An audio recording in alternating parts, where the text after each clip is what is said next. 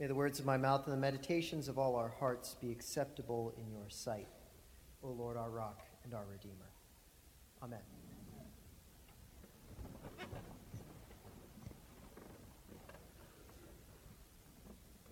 I am a complete sucker for BOGO deals. You know, those buy one, get one free deals? I know they're just a gimmick, but I still love them and feel like I'm getting something for free. Well, this morning's gospel reading is a BOGO deal, but it's not just a gimmick. You may have noticed in our gospel reading that we got two different stories in one reading. We started with Jairus seeking out Jesus to get healing for his daughter. And while Jesus is on the way to go heal the girl, the story gets interrupted by the story of Jesus' encounter with a woman who has been bleeding for 12 years. After he heals the woman, we return to Jairus and his daughter being raised from the dead. This literary technique of placing a story within a story is done very intentionally by Mark a number of times throughout his gospel.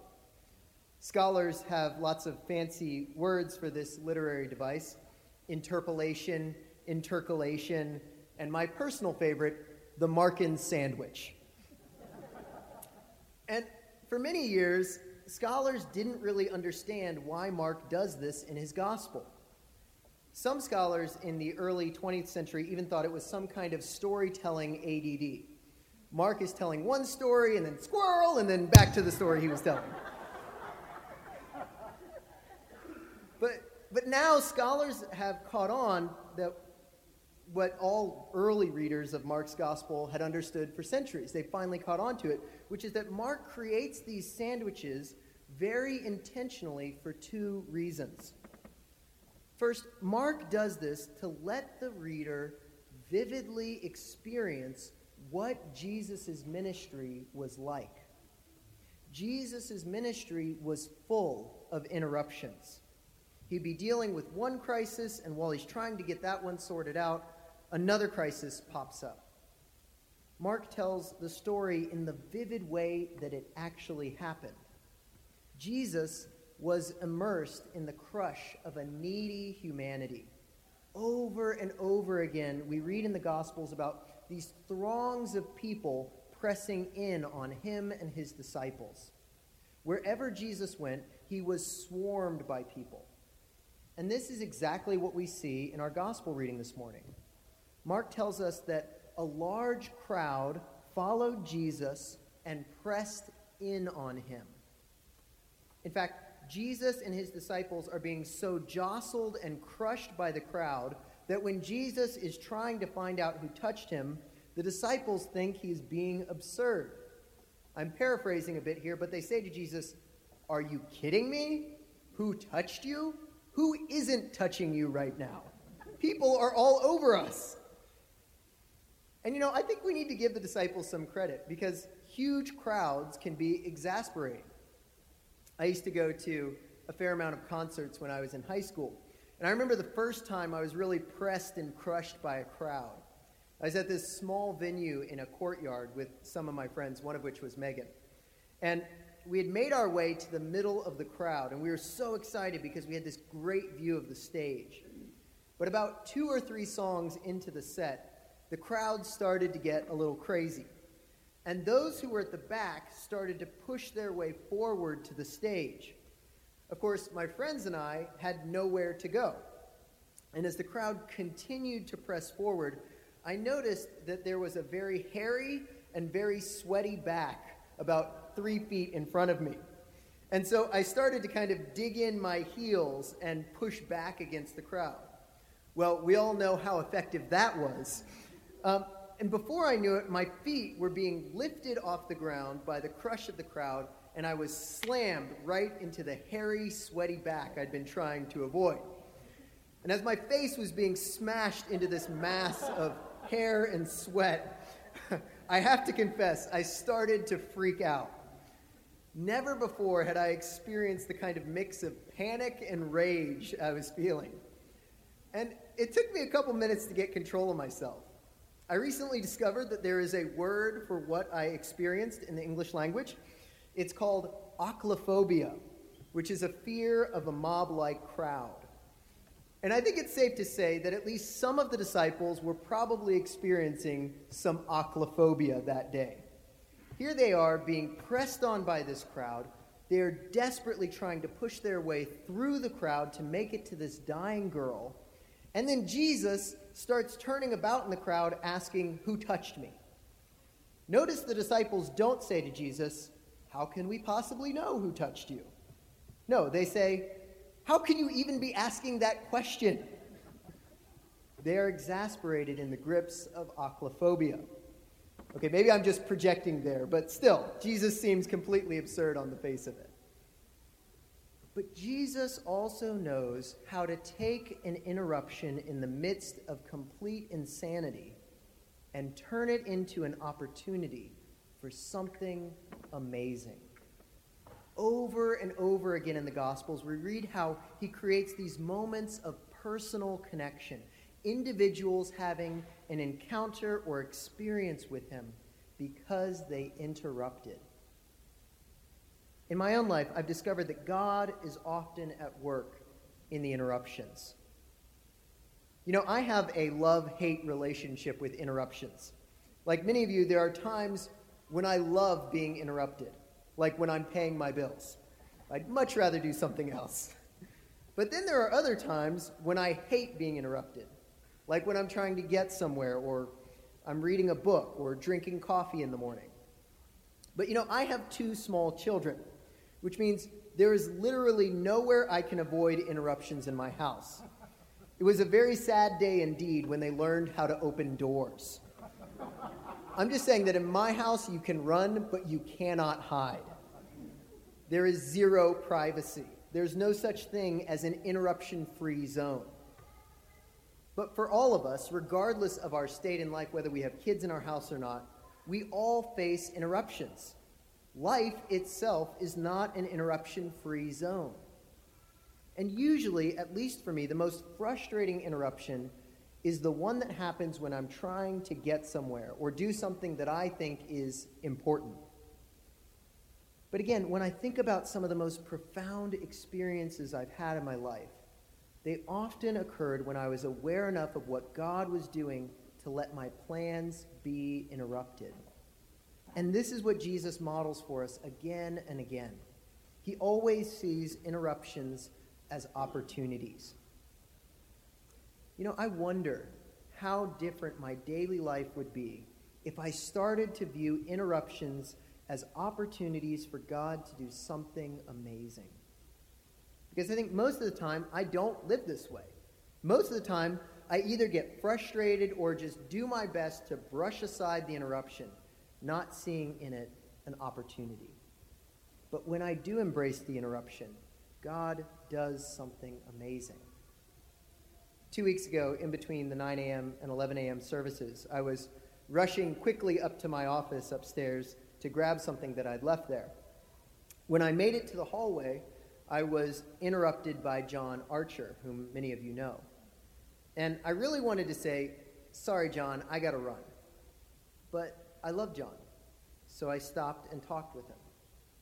He shared some things that were going on in his life, and I prayed with him right back there in that curved hallway. And then I hugged him and told him that I loved him. Our interaction lasted less than 2 minutes, but I will never forget it, because that's the last time I saw him. Many of you know that John passed away this past week, and I'm so glad I had that opportunity with John. I'm so glad he interrupted my busyness. And I know many of you made far more space in your lives for John to make him feel loved and cared for. I have no doubt that John knew he was loved and cared for by the people at Ascension, even at the very end. Weekly, I'm humbled by the way certain members of Ascension let their lives be interrupted out of their love and compassion for others. And John was so loved and cared for by this community. I saw it week in and week out. And I think this is one thing Jesus wanted that woman to experience. He wanted her to know that she was loved. He wanted to make her feel valued and loved by the community. That was why he fought the crowd and cried out, "Who touched me?" Jesus wanted to love and celebrate what God was doing in the interruption. Life and ministry happens along the way. So that's the first reason Mark used these sandwiches. He wanted his readers, us, to vividly experience how ministry happens. It happens in the messiness and crush of everyday life interruptions. Ministry isn't something that happens over there or at particular times. It happens while we're on our way.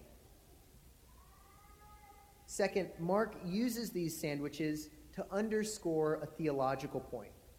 And you can figure out what that point is by looking at the meat in the sandwich, the story that's in the middle. You know, both of the supplicants, both Jairus and the woman who end up at the feet of Jesus, both of these people have reason to despair. The woman has been bleeding for 12 years. She spent all her money on treatment, and nothing has worked. Jesus is her last and only hope. And Jairus, well, even the people from his own household have told him to give up hope. Your daughter's dead. Give up. Leave Jesus alone. And then here is how Jesus responds. Now, first, I need to paint the scene for you. When Jesus asks who touched him, the woman comes and falls at his feet. She tells Jesus and the crowd everything that has happened to her. She tells about the 12 years and the physicians and how nothing has worked. But now she is healed. And Jairus is hearing all of this. He's standing right there. He hears in real time the testimony of this woman being healed. And then he hears Jesus say these words, "Daughter, your faith has made you well. Go in peace and be healed of your disease." This is the meat of the sandwich. The woman's testimony and Jesus' response, side by side. And while the woman is kneeling at his feet, Jesus turns to Jairus and says, "Do not fear, only believe."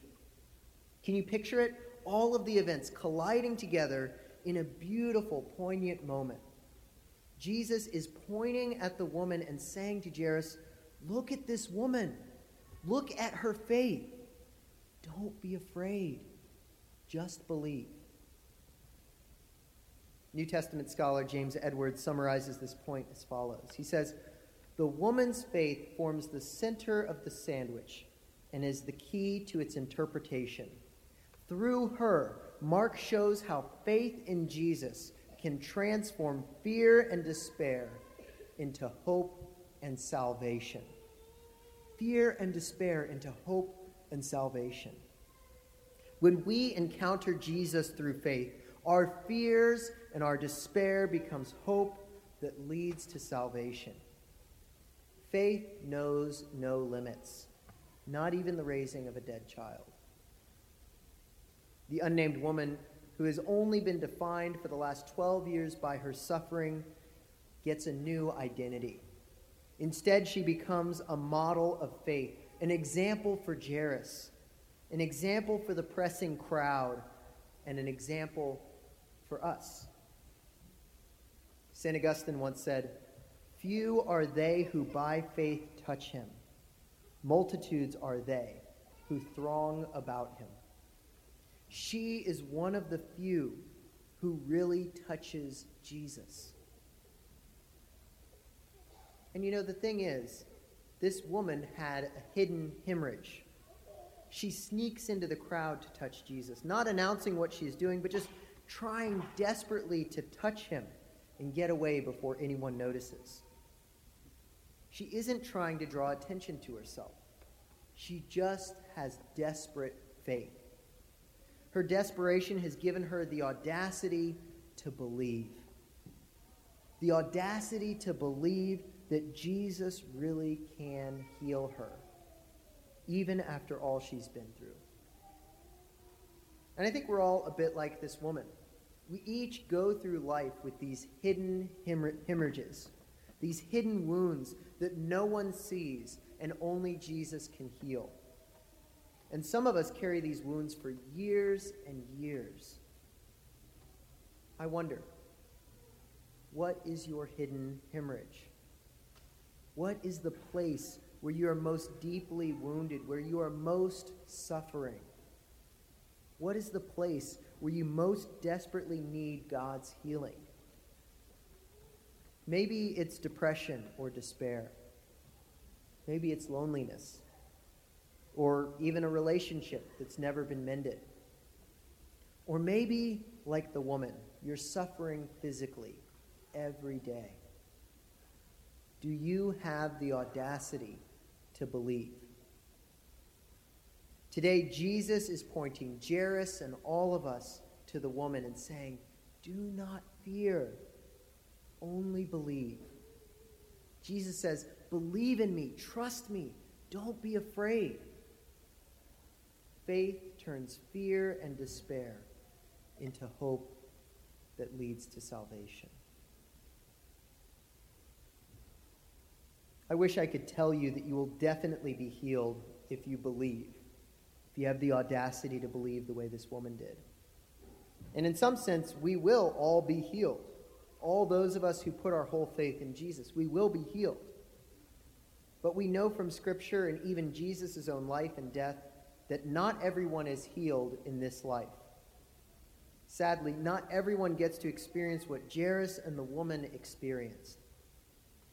But what I can tell you with certainty is that the only true and full healing can come from Jesus. And that the only true and full healing will come from Jesus. That's what we're waiting for. That's what we're desperate for. Because in all of this, there's a larger lesson for us. The woman had tried everything in her power to be healed. The people around her, the physicians, they'd done everything in their power. But the only thing that could heal her was the power of Jesus. And today, I want you to know that whatever hidden hemorrhages you carry, whatever wounds you have that no one else can see, Jesus has the power to heal them. Amen? And with the author of Lamentations, we can say, this I call to mind, and therefore I have hope. The steadfast love of the Lord never ceases. His mercies never come to an end. They are new every morning. Great is your faithfulness. I'd like to close with a prayer. Actually, it's a hymn, technically, that was written by Ephraim the Syrian in the 4th century. He was a great hymn writer in the early church. And this hymn came out of his reflections on the interaction between the woman in our gospel reading and Jesus. So I invite you to listen and engage and pray along with me in the words that he wrote. Glory to you, hidden Son of God, because your healing power is proclaimed through the hidden suffering of the afflicted woman. Through this woman whom they could see, the witnesses were enabled to behold the divinity that cannot be seen.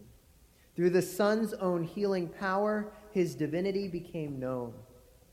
Through the afflicted woman's being healed, her faith was made manifest. She caused him to be proclaimed, and indeed was honored with him. For truth was being proclaimed together with its heralds. If she was a witness to his divinity, he in turn was a witness to her faith. He saw through to her hidden faith and gave her a visible healing. Amen.